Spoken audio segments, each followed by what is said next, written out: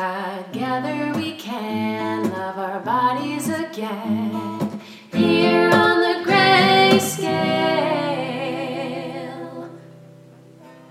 I'm Chrissy. And I'm Sierra. And this is the Grayscale podcast. Welcome back. We quickly wanted to remind you all that please reach out if you'd like to come on the show or if you have any topics that you'd like us to address. Yes, and don't forget to rate, review, subscribe, follow, and share us with all of your friends or your enemies. Just share us. Yeah, honest, we'll take anything. We will. And now we'd like to introduce you all to our guest this week, Kyleigh Hoye. Hi there. Hello. Glad to be here. Tell us about yourself. Oh, why don't I? Oh, wow. I mean, there's so much to tell. I have a very interesting CV, as it were, but I guess if we were to like broad strokes of it, I'm an actor, I'm a playwright, and I've written a few songs here and there. A few. One or two. And I just moved to New York, and I'm just starting out, so I'm really glad to be on the show. Yay. So glad to have you here. And for transparency's sake, Kyleigh and I have known each other since our high school days, so we have some shared trauma. Oh yeah, trauma bonds. That's how you make the best friendships. That's true. All right, so let's just jump right in. Yeah, let's do it. Okay, so I just love that we're starting with this question. Yeah. Have you ever heard of intuitive eating? Yes. And how would you describe it? Listen. I'm a big fan of this podcast. I know the buzzwords. I know the key topics. I'm a fan. So yes, I have heard of intuitive eating.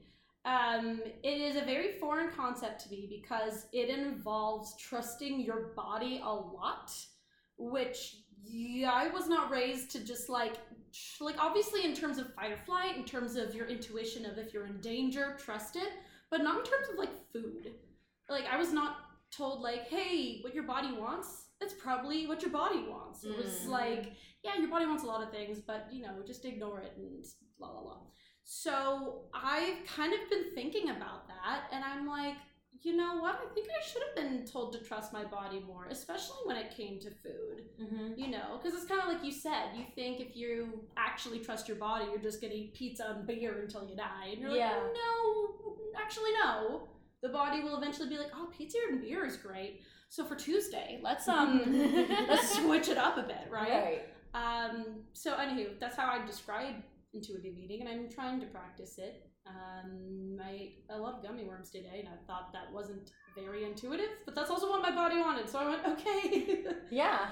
Ugh, I needed them. That's kind of, that's the point, is like, you probably won't eat gummy worms tomorrow because you had them today. That's so funny. That's exactly what I said. That is exactly what she said. Yeah. I mean, I also think too, I was just sort of thinking of this as you were talking, but I feel like as women especially, we're kind of told not only to not trust our to not listen to our bodies, but we're told to like not trust our bodies. As women, and a lot of things, like we're just not really taught about women's bodies in a very like comprehensive way. Like I feel like I didn't know very much about my menstrual cycle, like the ins and outs of it, until I was like maybe like last year last years old, however old that was, I can't remember. But like, it's been, I just feel like there's so many things about your body as a woman that you're told to be mistrusting of. Yes. Like don't listen to your cravings, like exercise until you kill yourself. Oh like, God, I did that so long. I mean, why? I was running on cross country in high school, and they always told me like you have to run through the pain. That's how you're building muscle. Oh yeah, that's like when you really want to stop. That's exactly when you actually start doing something good for your body. And then I ended up with a full leg tendonitis and had to relearn how to walk because I was walking with a limp for 2 months. Right. So it just, I think that like, as women especially, we almost have to like teach ourselves how to actually listen to our bodies, and it takes a really long time to unlearn that because it's so ingrained. And then of course, like, you know, we talk about this all the time, but it's so ingrained in our society too. But it's also like, I think that I've kind of come to realize more recently that so many people like are just, especially women, you're just like expected to talk about your weight. Yeah. It's like small talk. Yeah. Which I just think is so bizarre. Could you imagine a bunch of guys being like, oh, like they'll talk about what they bench, but not like what the scale says, unless they're doing a weight thing for wrestling. Like, I feel like a job description. You know? I feel like it's like talking about a very personal like experience you had at a doctor's office as small talk. Like I feel like that's the correlation. It's not like you'll thing to discuss. Or you'll just like hear people casually be like, well, I have to lose weight, or like I have to do this, and it's just like, well, like why is this always like a constant? It's like the default thing to say. Yeah. Yeah. I was just thinking about it, like, because when I learned about intuitive eating from you, Sierra, and I don't remember when it was exactly. I don't know if it was must have been in 2020, late 2020. And I remember mid-September to mid-October, I was doing a 4-week like cleanse because like after coming back to work after quarantine, I was like feeling all these things, and so I went and did this like cleanse that was definitely like really based in like Whole30-esque practices. Yeah. And I just remember like craving food this whole time because I was depriving myself of so much. And then it ended, and they asked me if I wanted to like go to the next stage, and I was like, you know what, I'm good. I don't want to do it. And then from that point onward, I don't know if I started doing it and then you gave me a name for it or whatever, but I haven't dieted since then. Yeah. Because I just was like, first of all, I was hungry. Yeah. And I was bored, and I just like was like, why am I spending money and eating all this food that I am not truly enjoying? And I'm craving these other things, and I have been just eating foods that I wanted or that I like been excited to eat ever since. And I feel like my relationship with food has been so improved since I did that, because I no longer feel like I have to adhere to a certain level of what is considered like diet culture, I guess. Yeah. Well, I think a big thing too, like, and I think that people don't really realize this, if you are constantly thinking about food, you don't have a good relationship with food. Oh, so true. You know what I mean? True. Like, if you're constantly thinking about what your next meal is going to be like, it means you're either not eating enough, or you are like, you're obsessing over what you can and can't eat, you know, quote unquote, can and can't eat. And so it becomes an obsession, and that's what eating disorder is. Yeah. And I think that a lot of people either, you know, don't have that information at their disposal, and so they don't know that, or they're just so used to feeling that way and thinking about food in that way that they don't realize that it's abnormal, or, you know, not healthy. And I certainly thought that way my entire life, and then finally started eating more intuitively and really just like stopped monitoring what I ate. Yeah. And I just love food so much, and I love so many different kinds of food so much that like eating intuitively really actually entails me eating, you know, quote unquote healthy, like at least 80% of the time. That's just how my body wants to eat, and I think that most people's bodies want to eat that way, you know. And it's like it's just about destigmatizing. And I think a lot of these, I won't say every app, but I was thinking back to me 16 going, guys, I'm not obsessed with food, like logs calories for a stick of gum chewed. And I was like, okay, my fitness pal. Why is there a mechanism? Why did you code this to allow me to code a stick of gum? And perhaps either you could have not had gum in your inventory, or perhaps have a message coming up saying, hey, I think you're acting like a psycho. Like, I think you're allowed to have a stick of gum. I don't know if you know this isn't food.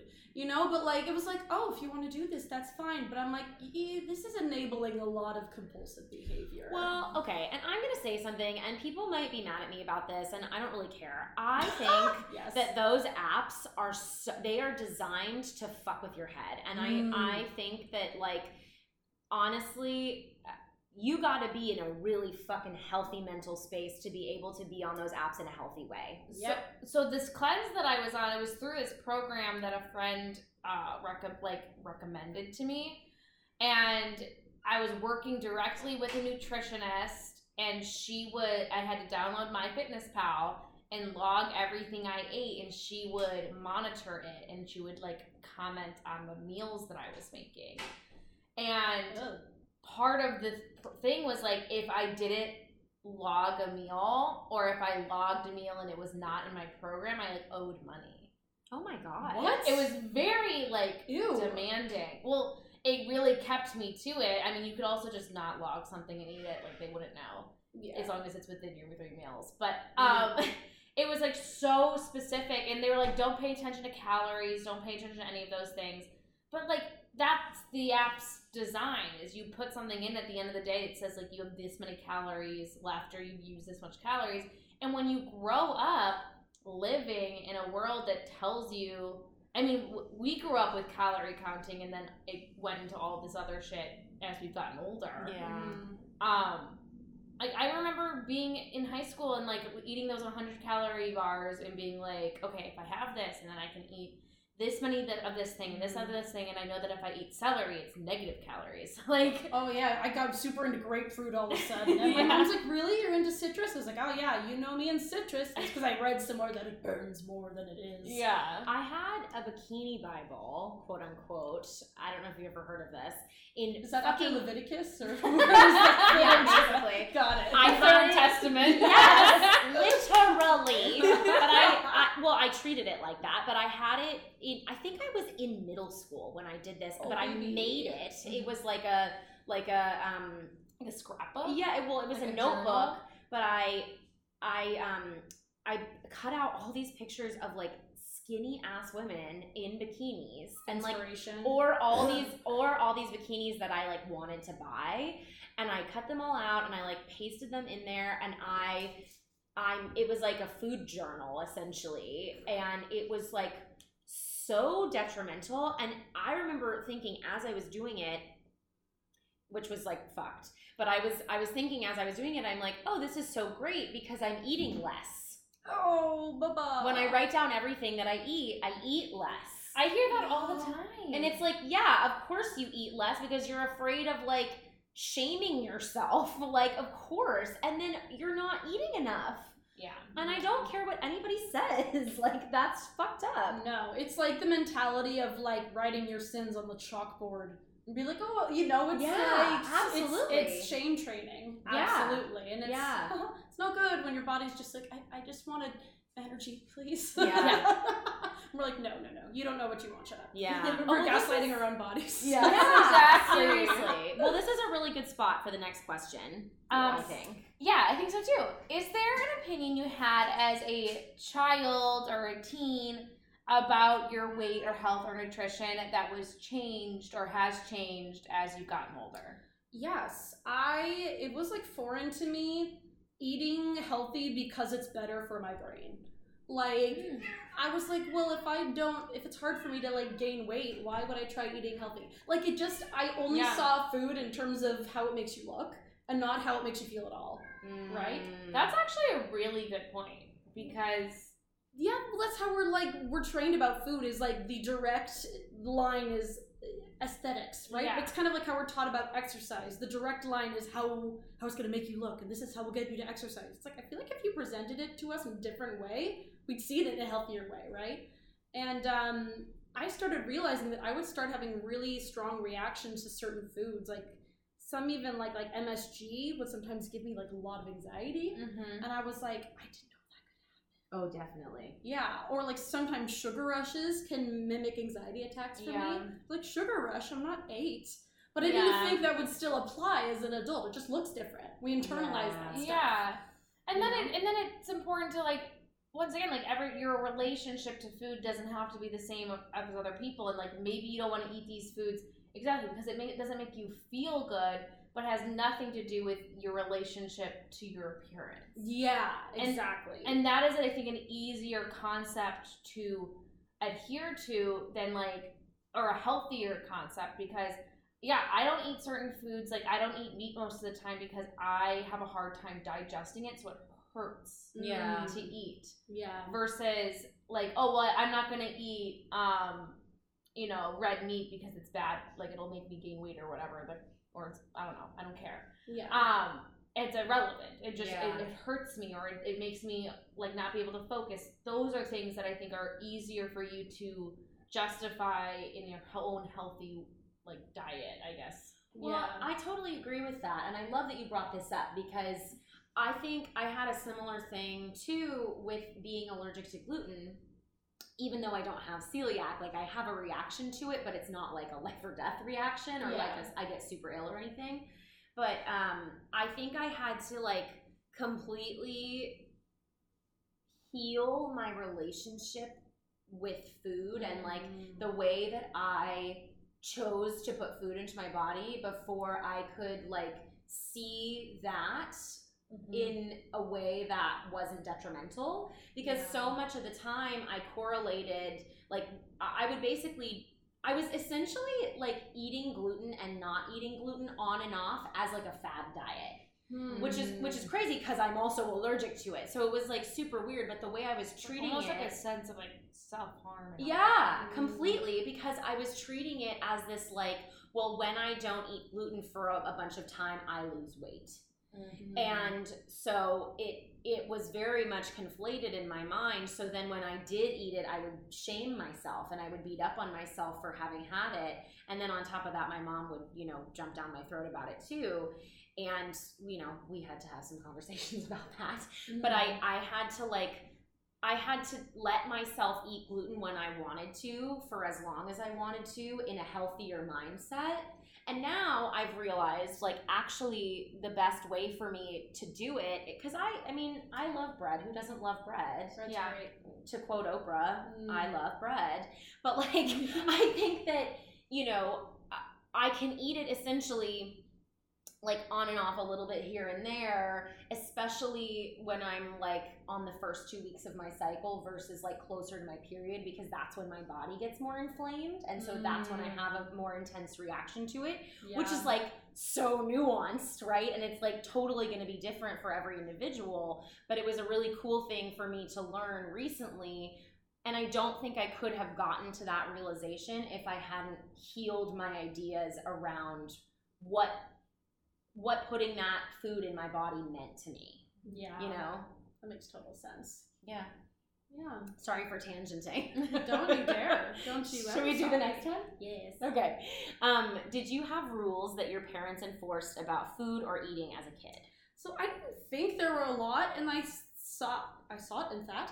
I also sat and thought about the questions. Completely sober, I swear. This is just my fun little brain. So it was like this joke one time, because my brother Brandon was going to get a beverage with dinner. He's like, I'm gonna grab some OJ, and then my mom just mentions like, no juice with dinner, and all of us like, we're like, when was that ever a rule? She's like, that's always been the rule. I'm like, never, you've never mentioned no juice with dinner, which makes no sense if you think about it, because we'll have dessert after dinner like all of the freaking time. But I'm like, this sugary liquid form next to dinner, it made no sense.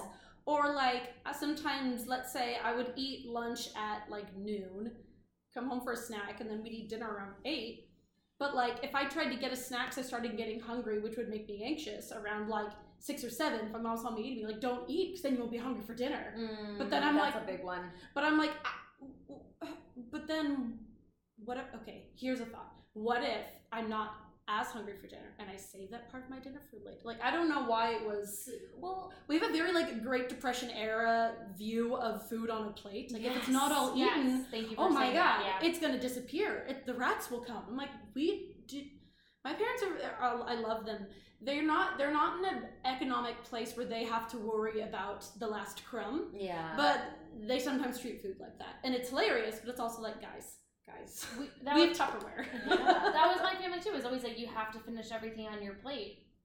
So detrimental. Yeah. It's so detrimental. And it's like shocking that I developed binge eating. Like, we'll eat past the point that I'm full. Right, I did too. And I was the same, like my dad, I think I've talked about this before, my dad would like sit with me at the table after everybody else had left. Oh, jeez. To make sure that I ate all of the food, especially when I didn't like it.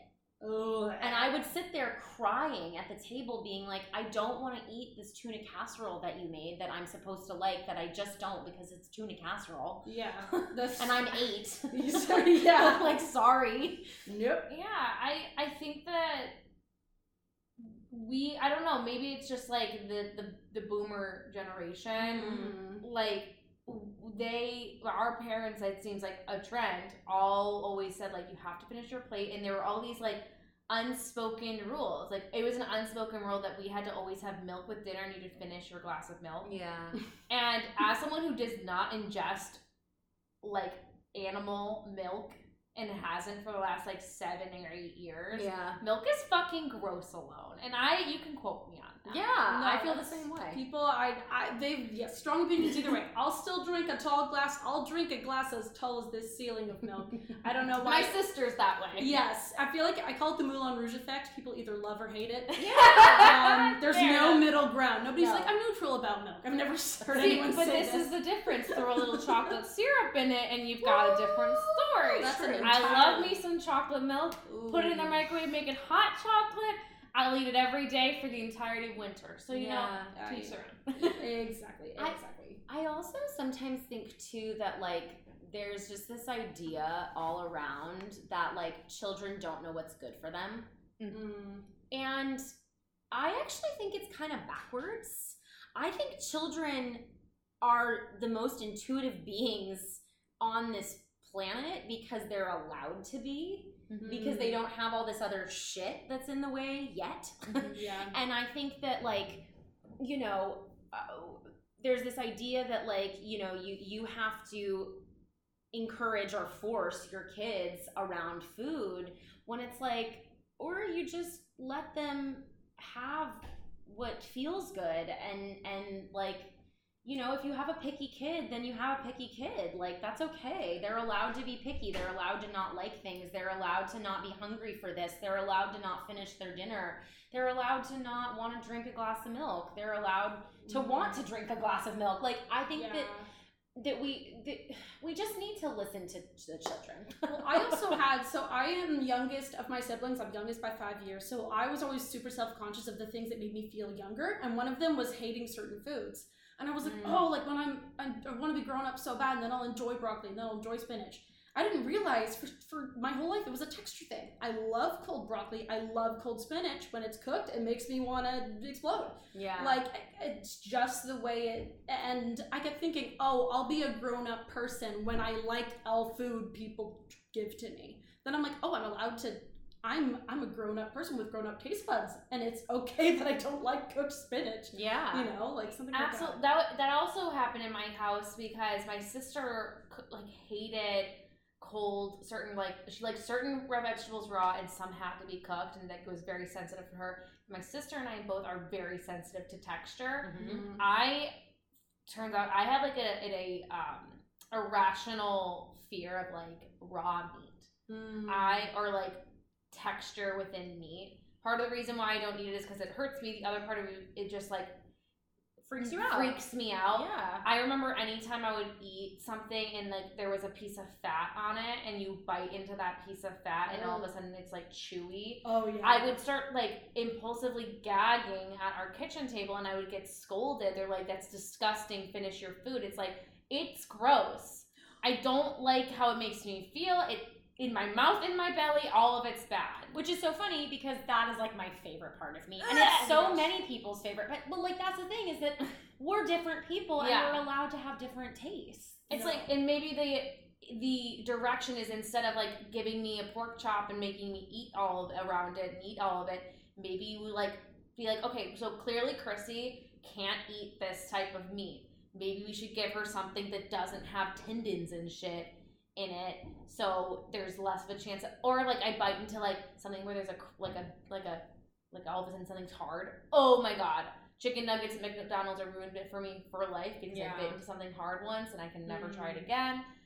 It's just like I feel like you have to adapt as a family unit and as a parent when you are, you know, teaching your kids like how to develop a palate. It's like you can't just copy and paste it, because exactly, if Sierra and I were sisters, clearly we would have a different reaction to food, and we should not be forced to eat food the same way. Well, and also, God forbid, like, one of your children doesn't like what's for dinner, just fucking give them chicken nuggets. Like, it's gonna be fine. It really will be. I didn't realize you totally unlocked a memory for me, and like, obviously my family's not like the devil, like they do amazing things, but I totally, like, if I ever like gagged at the dinner table, it was never it was involuntary. Exactly. And they would be like, you're being so dramatic. I'm like, no, I can't, but they didn't really, it was funny, they wouldn't really force me to like eat something. It would be more like, oh, if you want dessert, you have to eat the whole thing, which is fine. But I wanted dessert so bad, I would like force myself to eat something. That was also, I had the biggest sweet tooth growing up, and I was like, I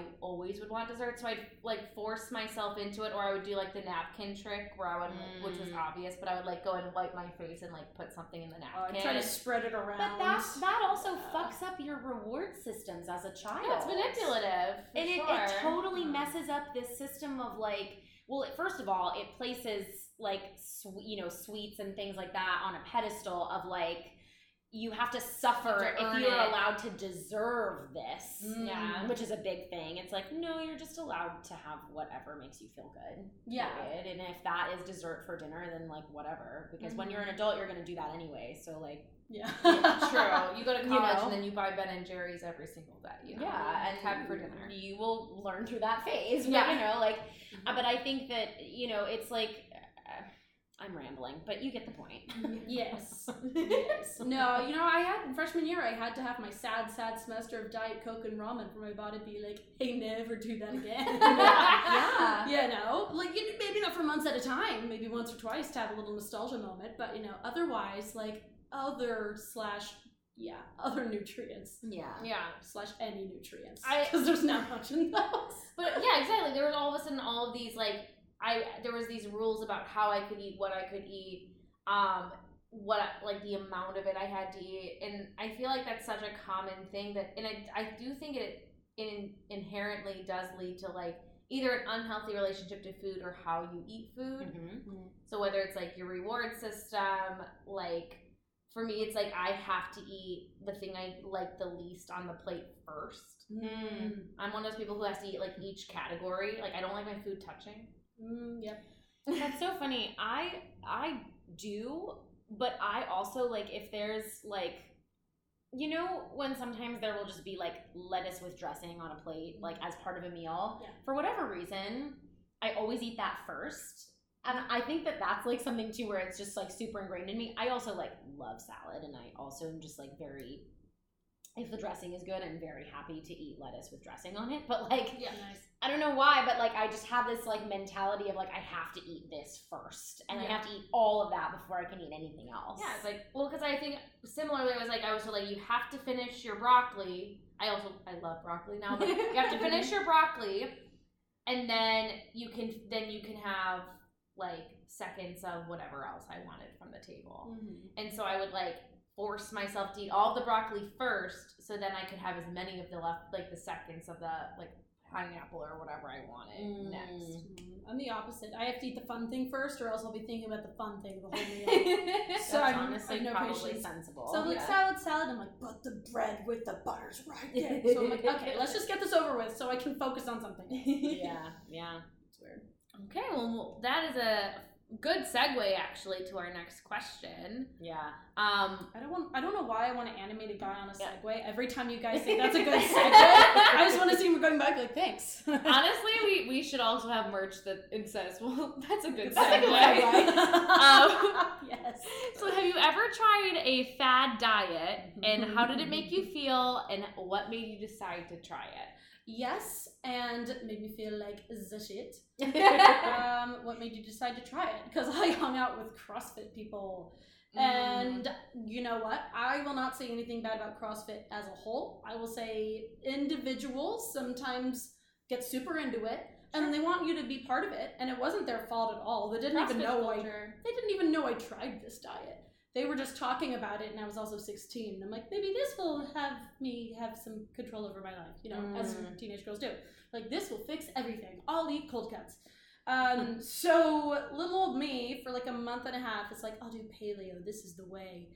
And oh my gosh, paleo or fad diets and any compulsive behavior are match made in hell. Yeah. Because they feed each other like a self-completing machine. Like, I became this master manipulator of, oh, Mom, I really like that chicken we had last night. Like, where did you get it? What's the brand? So I could put the correct brand of chicken into my Fitness Pal, so I could weigh the chicken, so I could do the math equations for how much calories a serving size was. Like, just mad scientist shit, like nutso.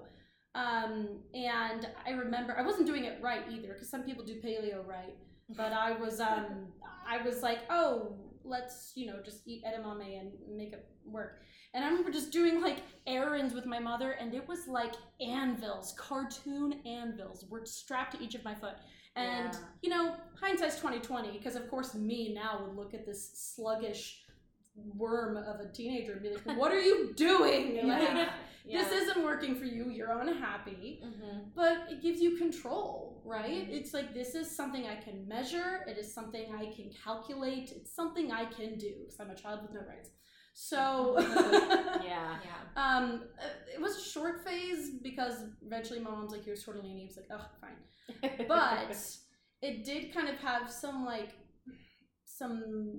I don't know, weird mind connections in my head as to like why eating less is better, or why sitting in French class like romanticizing a saltine was a normal thing to do. Because that's what my body was, literally the simplest, emptiest carb. I was literally salivating over saltines.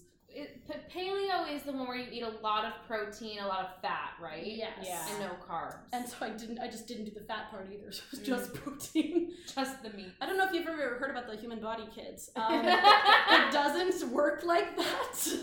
Yeah, I know. I remember that phase of your life, and you like couldn't focus like more than usual. Oh yeah. I didn't excel at it before, but you know. Well, but it was like even more so like you just weren't there. No. You know, and I think that's what happens when you starve your body. I mean, because like carbohydrates are your energy source. So if you're not eating that, and you're also not eating, you're only eating protein, it's like your body has enough, it's building muscle, but it has nothing to charge that. Right. Yeah.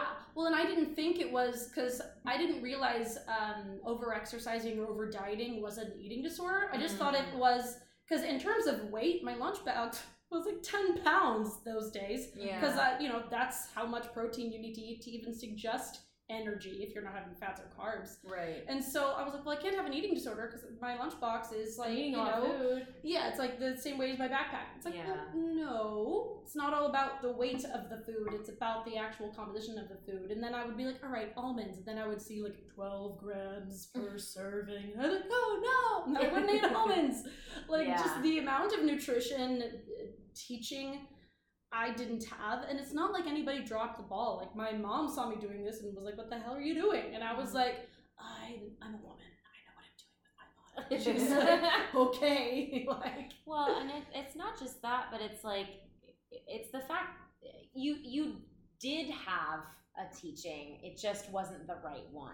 You know what I'm saying? Like I think that we are taught that is a better way to eat, and that is like the way to eat if you want to lose weight, or that's the way to eat if you want to be quote unquote healthy. And clearly it's not, and we've talked about it so many times, and we will continue to talk about it so many times, but it's like it's not sustainable. And it doesn't matter what the books tell you, it's not sustainable.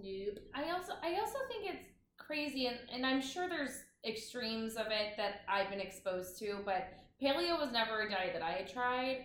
But I remember seeing a lot on my like social media, because like I think like my freshman year's roommate's boyfriend was paleo for like a semester in college, and I remember learning about it, so I was like looking it up, and I was seeing videos of people making like their paleo-friendly breakfast, and it was like 2 pounds of bacon and butter. And I was like, and this is supposed to be healthy? Like, if we're going to label foods as healthy and unhealthy and good and bad, that can't be healthy and good. Yeah. No. Because that is, like, to me, it was like, okay, that, I feel like that's, if a fat person ate that, would we be talking about, oh, they're on a paleo diet? Probably not. Perhaps no. No.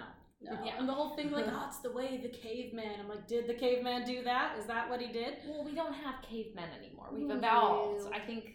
And some of their reasons for, like, their reasons for having things not be paleo make no sense. They're like, okay, why not peanuts? They're like, well, a lot of people are allergic to peanuts, so there must be something bad about them. I'm like, but what? Like, people are allergic to penicillin, but sometimes it works out for others. Like, doesn't mean it's like, that all is true. Blanket, it's all bad. And I was like, also, you know, some people are allergic to the sun.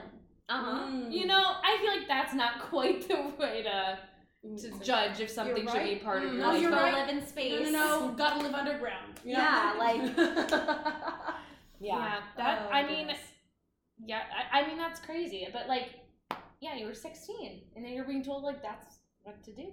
Yeah. Well, and not only that, but like, well, and I'm so glad that actually your mom was like, hey, maybe no. Yeah, because not. I think a lot of people's parents wouldn't necessarily have done that, or like would have encouraged it, because it's like, oh yeah, that's that diet that I've heard of, and so yeah, like I'll do it with you, you know, like things like that, which is not, that's detrimental too. So I think it's really great that at least, you know, it could have lasted a lot longer and turned into even more, because obviously, you know, it had a lasting effect, because they always do, but at least it didn't take up more of your life. Yeah, exactly. And like, to that degree anyway. No, and I think during that time too, I was like definitely craving some like closeness, like some like intimacy, but like I didn't have I was also raised with like girls don't make first moves, girls don't shake. And so for me, like my mom would be like, you're beautiful, you're this, you're that. I didn't feel that way because I wasn't getting male attention. Of course, male attention equals beauty, right? That's the... Yeah, you know. Of course. Duh. Well, please. So I was like, oh, I'll control the only thing I can to make this happen more, instead of, I don't know, walking up to a guy perhaps, God forbid. Yeah, how dare you. But yeah, like people... Harlot. Yeah, right? Sorry. Strumpet, slattern. But yeah, it's funny, because I'd never want to say that's the actual reason for doing it as a teenager, because then it sounds so pathetic to say it out loud at that time, even though it's like, yeah, everybody longs for intimacy and closeness, but like, I don't know, saying it out loud when you're teenagers sounds so weird. Well, you want to be cool and you just want it to happen to you. You don't want to admit to it. Seen as the girl, you want to be like, I want it to be the not like other girls girl so bad. Like, I don't care about that. I eat pizza and do video games. Like, I wanted to maintain that reputation so hard that I was like, yes, I'll break myself instead, you know. It's gonna, and then you just solve problems that way, but it's no. But 16-year-old Kyleigh, love ya, just calm down. Well, on that note, have you ever had an authority figure make a comment about your body? Yes. Why did I pick this? I did have a reason. Yeah, like, they'd say things like, you know, like getting a little pudgy or something, or, gosh, there has to be a specific reason I chose this. I'm going to make a comment about your body. Teacher, parent. I think it was less about, I don't want to say the person in particular. I think it was less about somebody making a comment about mine, but making a comment about what theirs looked like at a certain point. Yeah. And, like, I don't know why this person in my life would, like, reiterate what their height and weight was at my age, right? And I'm just like, why? Because, you know, I was always a little bit heavier than that. And I was like, oh, I must be wrong, without realizing, like, oh, I actually have a lot of muscle, right? But it was like, it was just kind of weird having those numbers swirling around. Like, why do I know my sister's measurements? Why are we all about these numbers, you know? And It's so detrimental when people who are older than us make comparisons between them and you, especially when you are a minor. Yeah. And I have like recently kind of discovered how many situations I've had with so many of the different adults in my life in all different capacities that were really inappropriate and really abusive in a way that I did not realize until, again, like this year, like very recent, like the last couple months even.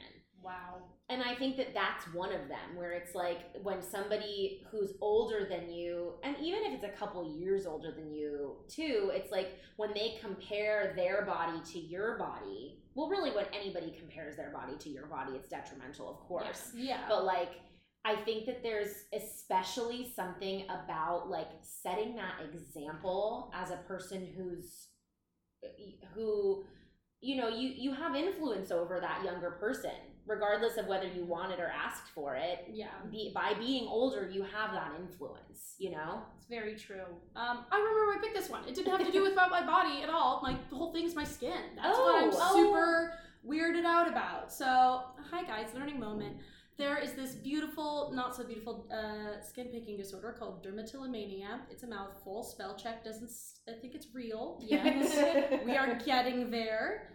But essentially it's an anxiety disorder. It can be very dissociative, and it can basically make your brain kind of go on autopilot for a while and kind of make you phase out, and then you can kind of get back to life.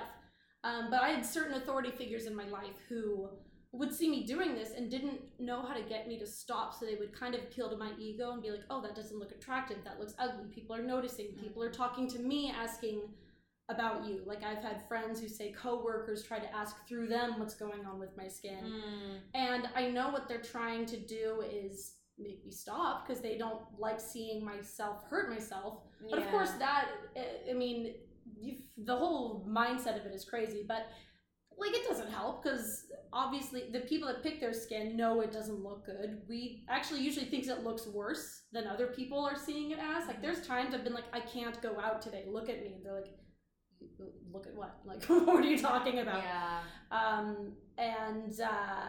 There's been times where I'm like, oh, that's right, I should stop because of how it looks. Not, oh, I should stop because I shouldn't be hurting me. It would always be from these aesthetic, like, shallow intentions rather than like, oh, if I actually need to stop because I don't need to be the person to take out my stuff on, I guess.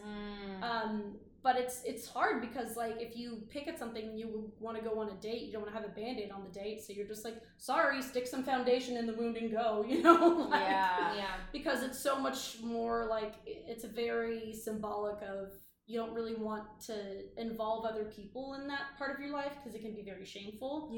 So you're just, you know, but yeah, that's kind of why I chose the question, is because a lot of times when people see you struggling with something, they want to say things that end up being hurtful, but just because they want things to change and they don't know how to speak to you in an educated way about it. Well, I love that you're talking about this. Okay.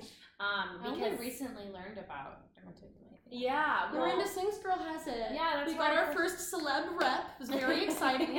Colleen Ballinger. Yes, I was like, girl. Yeah. Yes. But I think a lot of people struggle with this, and I have the hair pulling version of this, which is trichotillomania. And when I was in middle school, it was so bad that I had like bald patches. And I had the same thing where people, you know, it was mostly my mom would be like, you know, like that same thing of like, people are asking me why you always wear your hair up and like things like that. And it's like, well, you're adding to the shame that I already feel about this. Yes. And then I think what happens is that you have these people in your life that really care about you, most often like a parent figure, who's like, you know, they'll constantly comment on it because they want you to stop, because they love you and they want you to be happy and not anxious and destroying your body. But it also, it's like every time they comment on it, it makes you more anxious, and then it's harder to stop because it's a compulsion. And it's that's a mania, that's I think what people have a really hard time understanding is it's like, no.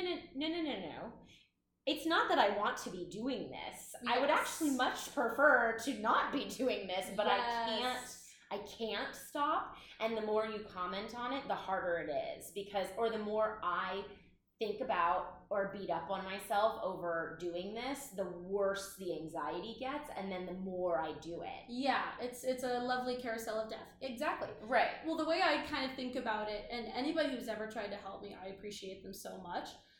I can imagine, let's say you get out of bed, and every time you get out of bed, you fall into a tiger pit. It's essentially somebody sending you down a book and being like, hey, this is a book about why tigers might be dangerous. You're like, oh my God.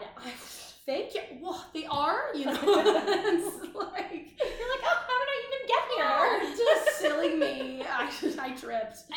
It goes along with what people say all the time is like this unsolicited health advice. It's like, well, I'm just concerned about your health for both, like for all of these things. And it's like, I know it's probably not healthy, whatever context it's in, but I don't need outsiders to insert themselves where I did not ask. Yeah. Because it's just bringing attention to the fact that other people notice, and it manifests in anxiety. Yeah. Yes. And that goes for parents. Yeah. And I know, like, it's kind of shitty of me. It's shitty of me to say this because I don't have children right now at this point in my life. Yeah. And I have not had children yet. So, like, I can't necessarily speak from that parent perspective, but I really genuinely feel that there are a lot of lines that get blurred and crossed, and boundaries that get crossed or just not respected from the get-go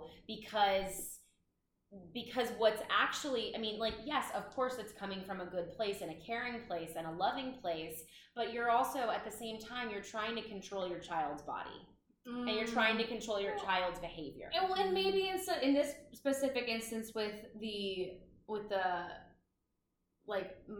the mania things, it's like maybe instead of being like, well, don't pick your skin or don't pull your hair, it's being like, okay, well, what's causing it? Yeah, exactly. Is it ADHD? Is it OCD? Is it anxiety? Like, what is it? Right. And maybe have that conversation.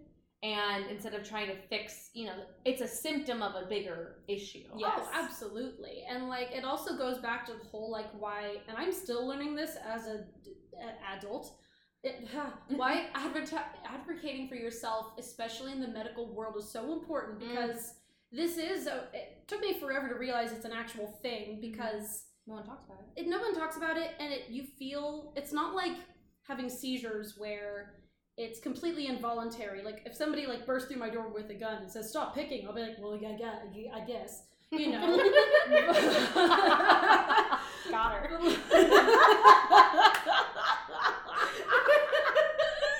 Oh my God. Bad time to take a drink of water. No. Pause for laughs. Okay. I had, like, for the first time, a psychiatrist tell me, like, Kyleigh, you're not just the reason you're not stopping this compulsion isn't because you're lazy. She's like, this is voluntary behavior, like touching that table. This is involuntary behavior, like, I don't know if you had a seizure just now. Compulsion is in the middle.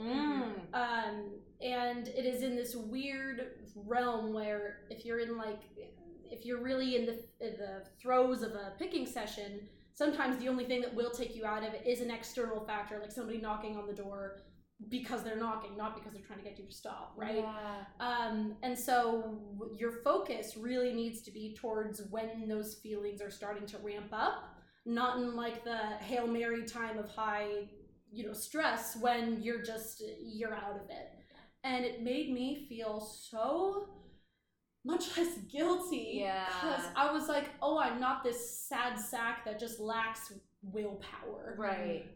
Because I didn't see that there was any gray area between voluntary and involuntary. Right? Totally. Yeah. So I didn't let myself, I was gaslighting myself for years about it being legitimate. It was like, well, I can stop if somebody forces me to, so I'm just lazy. And this is because we do not have enough education in primary schooling about mental health. No, we don't. Yes. Because this is like, I mean, like now, of course, now that you know that information, you're like, oh my God, of course. Like, and it makes so much sense that compulsion is somewhere in the middle, because if you have a compulsion, or if you've ever experienced compulsive behavior in yourself, you know that it's like, yes, technically you're doing it voluntarily, like you know what you're doing, but you can't not do it. Yeah, it's like your mind narrows in and focuses and is like, I can't continue with my tasks until I complete what I need to do. And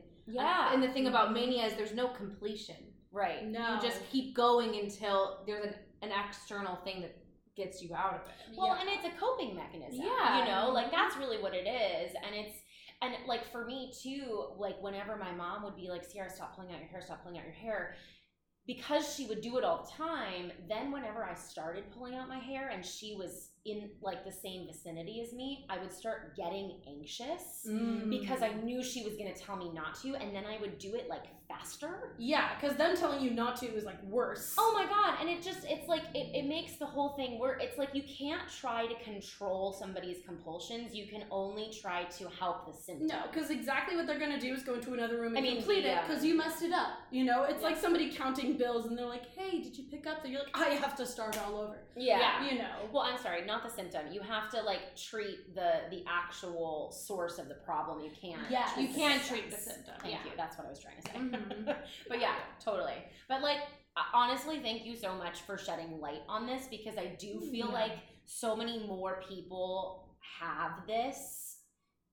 I mean, sure, the picking stuff too, but I think this also does come into play with food too. It comes to so many different things. It can binge eating, things like that. That's all compulsory too. Right, exactly. Yeah. And so I think that this is absolutely the space to talk about this, and I just think it's, and absolutely has to do with body positivity. Yeah, it's your body. It's right. Your and you, in order to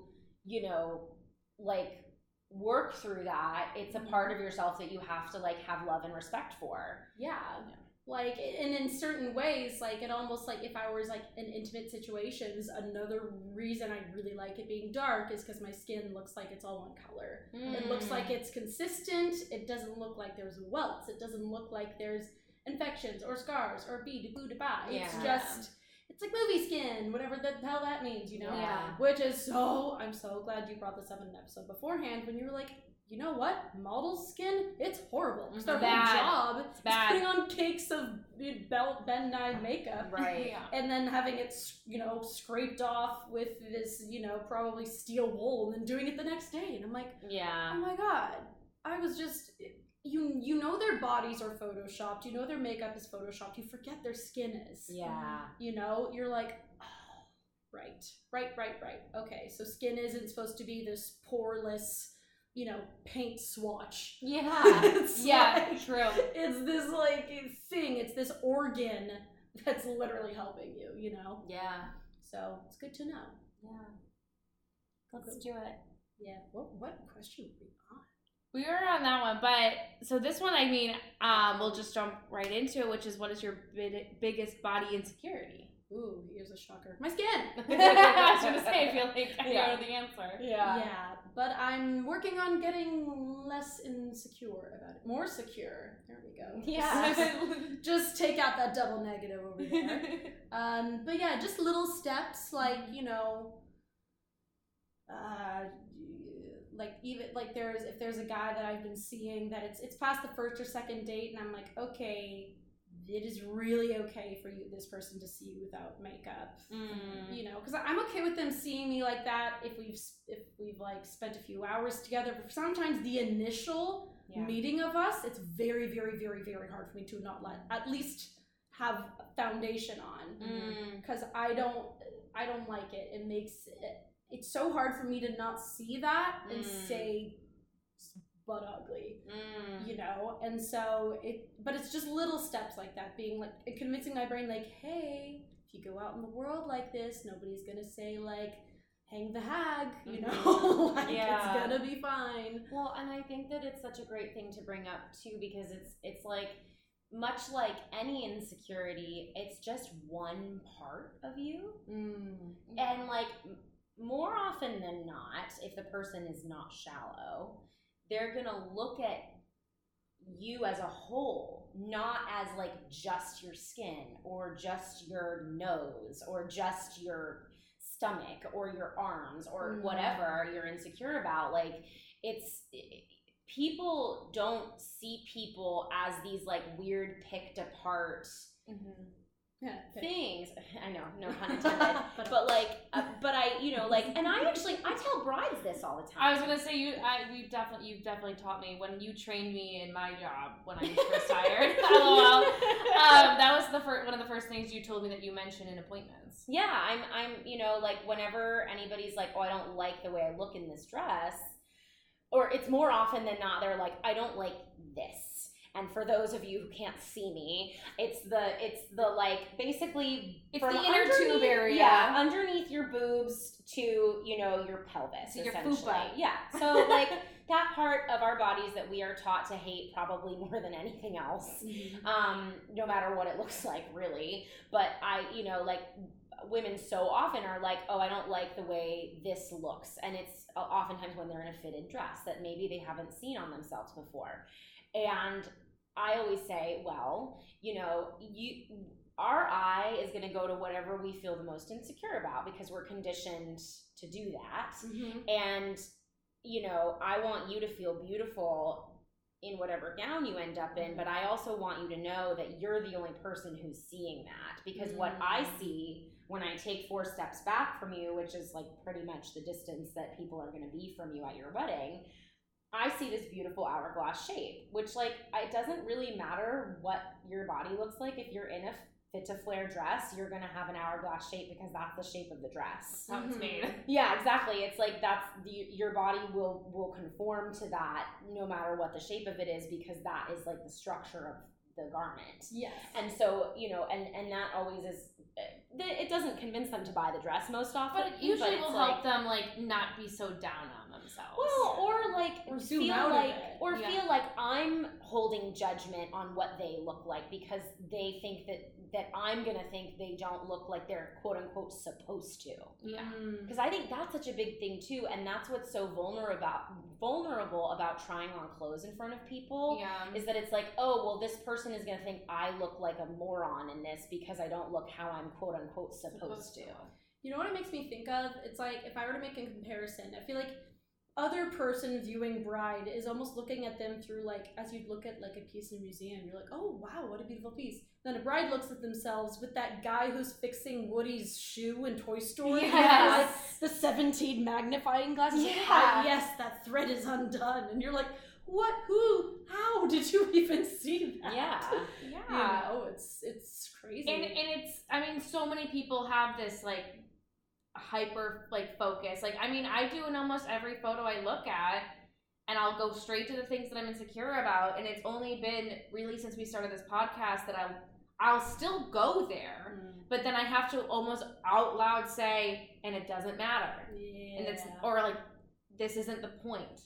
Is like, I'm not going to post this because this is my idyllic self. It's like, I want to show, wow, I did this thing that I'm so excited about, and here are my friends and I'm doing this thing. And so I don't look the way that I want. I envisioned myself, but like, who the fuck cares? Yeah. Well, my initial instinct in that, because I do the same thing, like my mind does go there for a split second, and then I'm like, oh, this is great.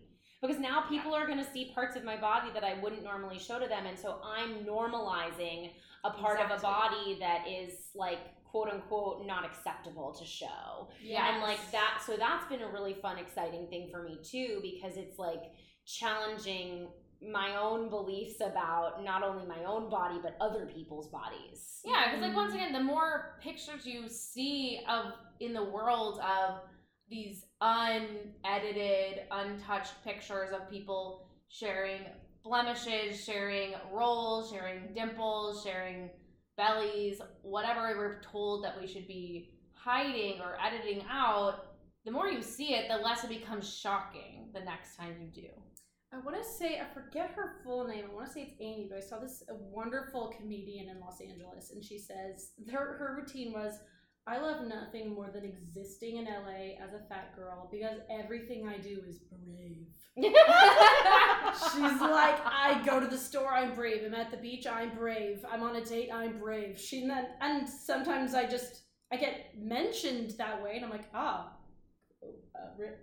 what? And she's like, cool. Like, the way she said it was so funny. Well, because it's that ridiculous. Yeah, it's I remember so stupid. The first time I posted a picture on my social media of me in my underwear was, I got like, the first comment on it was like, oh my goodness, I'm so proud of you. And I was like, and it was from someone I barely knew, so I was like, I literally changed the caption and being like, just a reminder, if you think this is brave, that's fatphobic. Yes. Get it. Yeah. Important. Just start talking, all the skin and bones girls start commenting like that. Like, you have so much courage. Yeah. Like, what does it mean? I'm like, oh, that's weird. What does it mean? Well, because it doesn't say anything about anything except for what that person believes about. It's like, wow, so shocking for you as a small fat person to post pictures of you in your underwear. Like, you wouldn't say that to a skinny girl. No, you'd be like, wow, you look hot. And I did, so you can just say that. You can just say that. It doesn't have to be brave. You can just be hot because you are. Yeah, crazy.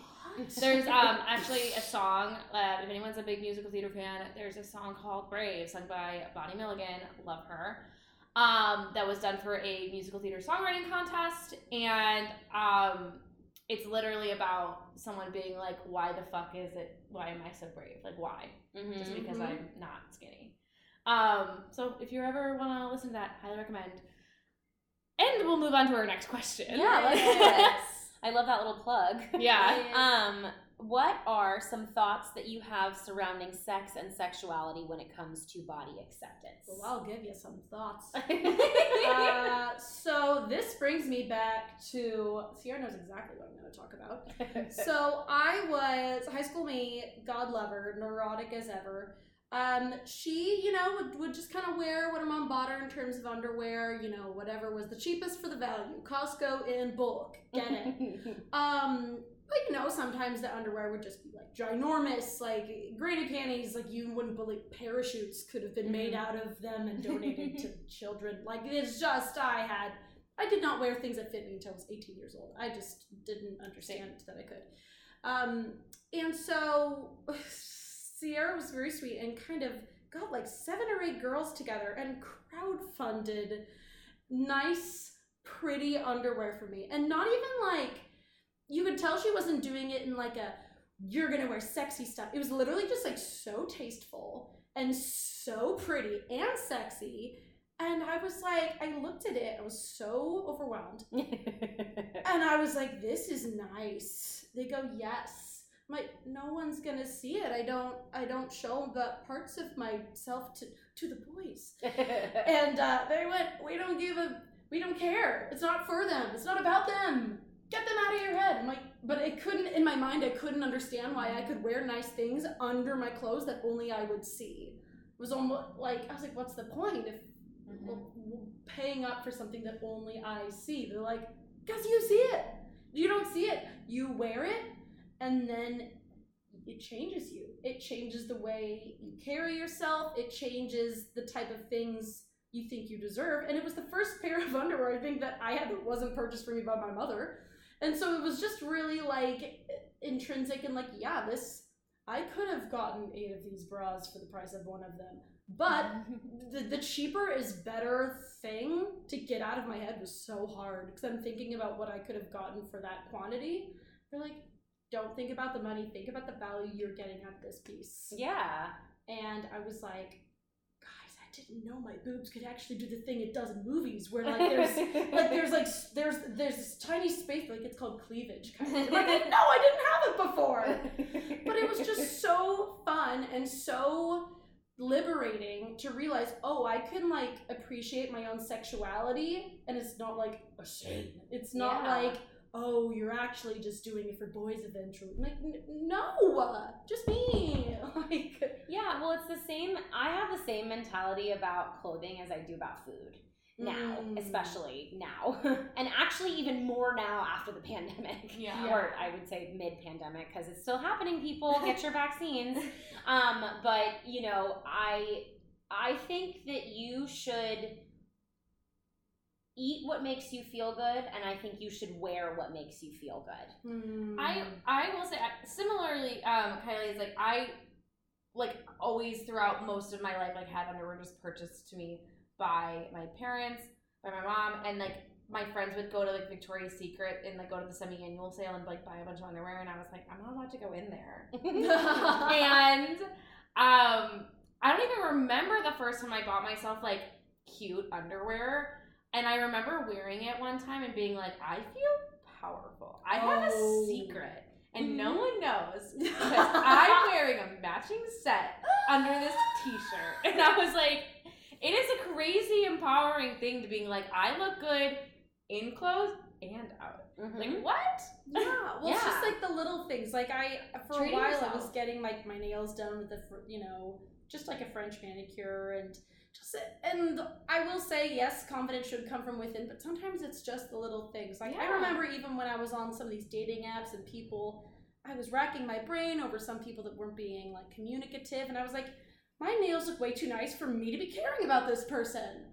I say that to myself a lot. I will not lie. I'm like, I am way too cute for someone not to be excited to talk to me. Yeah.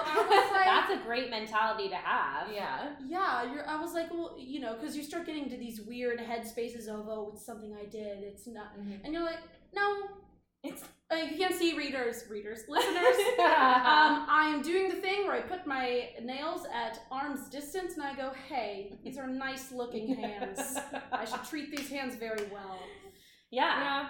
But I mean, I think that taking pride in your appearance is the epitome of body positivity. I think that's where it all starts too. Exactly. I think that yes, sure, you can say confidence comes from within, but why can't it also come from an external place? I think that part of loving your body is decorating it in ways that make you feel fucking hot as hell. Yeah. It's part of the reason why I get tattoos is because I love it makes me feel a little bit of a badass as this 5 foot tall little cherub of a gal. I'm but I also have 6 tattoos, and I'm getting more. I love that I have this detail of me, and it makes me feel I'm cute and a badass. Yeah. I don't know.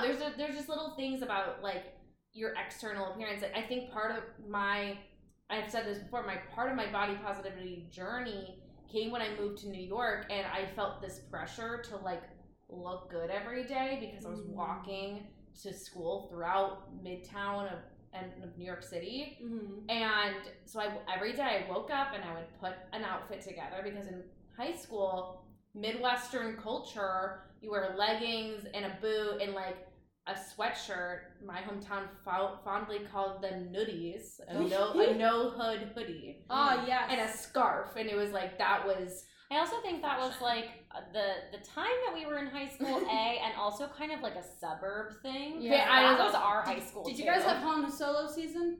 Han Solo season was real. Yes. Yeah.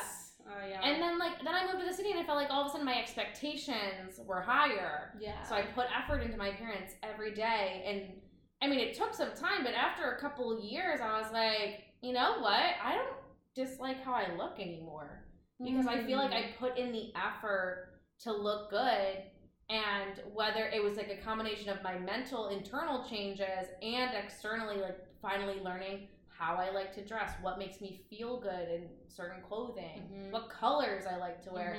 Shocking, Sierra had been telling me for years to wear yellow, and I was like, I don't like yellow, I don't like the color, and then I put yellow on and I feel like a fucking sunshine. Yeah. I'm I am at my final form. Yeah, in yellow. you are a sun goddess in yellow, and I have been telling you this forever. Yes, and it was crazy. Yellow, yeah. Well,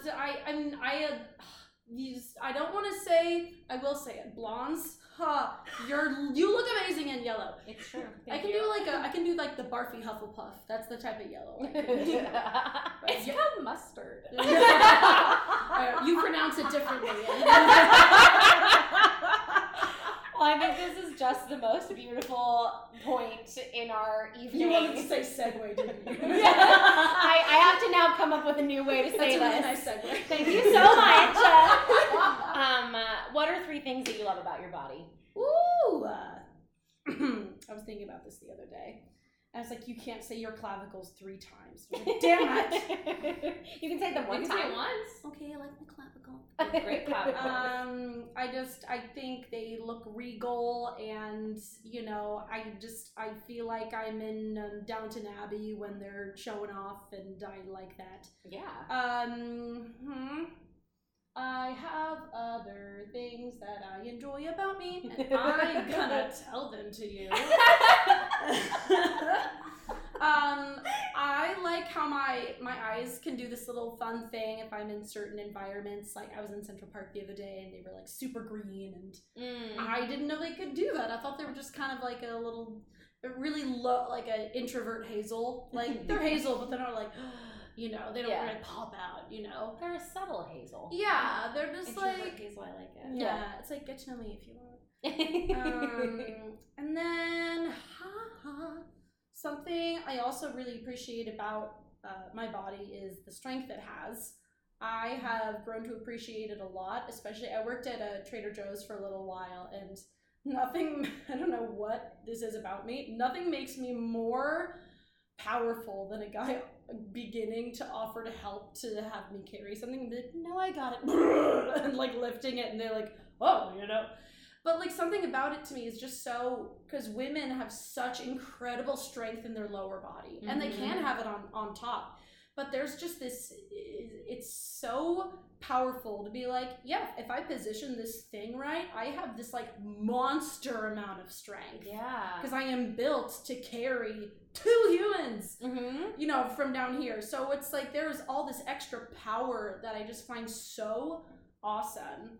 And it's just something that I really appreciate that like my body can do. That's amazing. I love that. Yeah. I also feel like such a powerful person when I'm like, I got it. Yeah.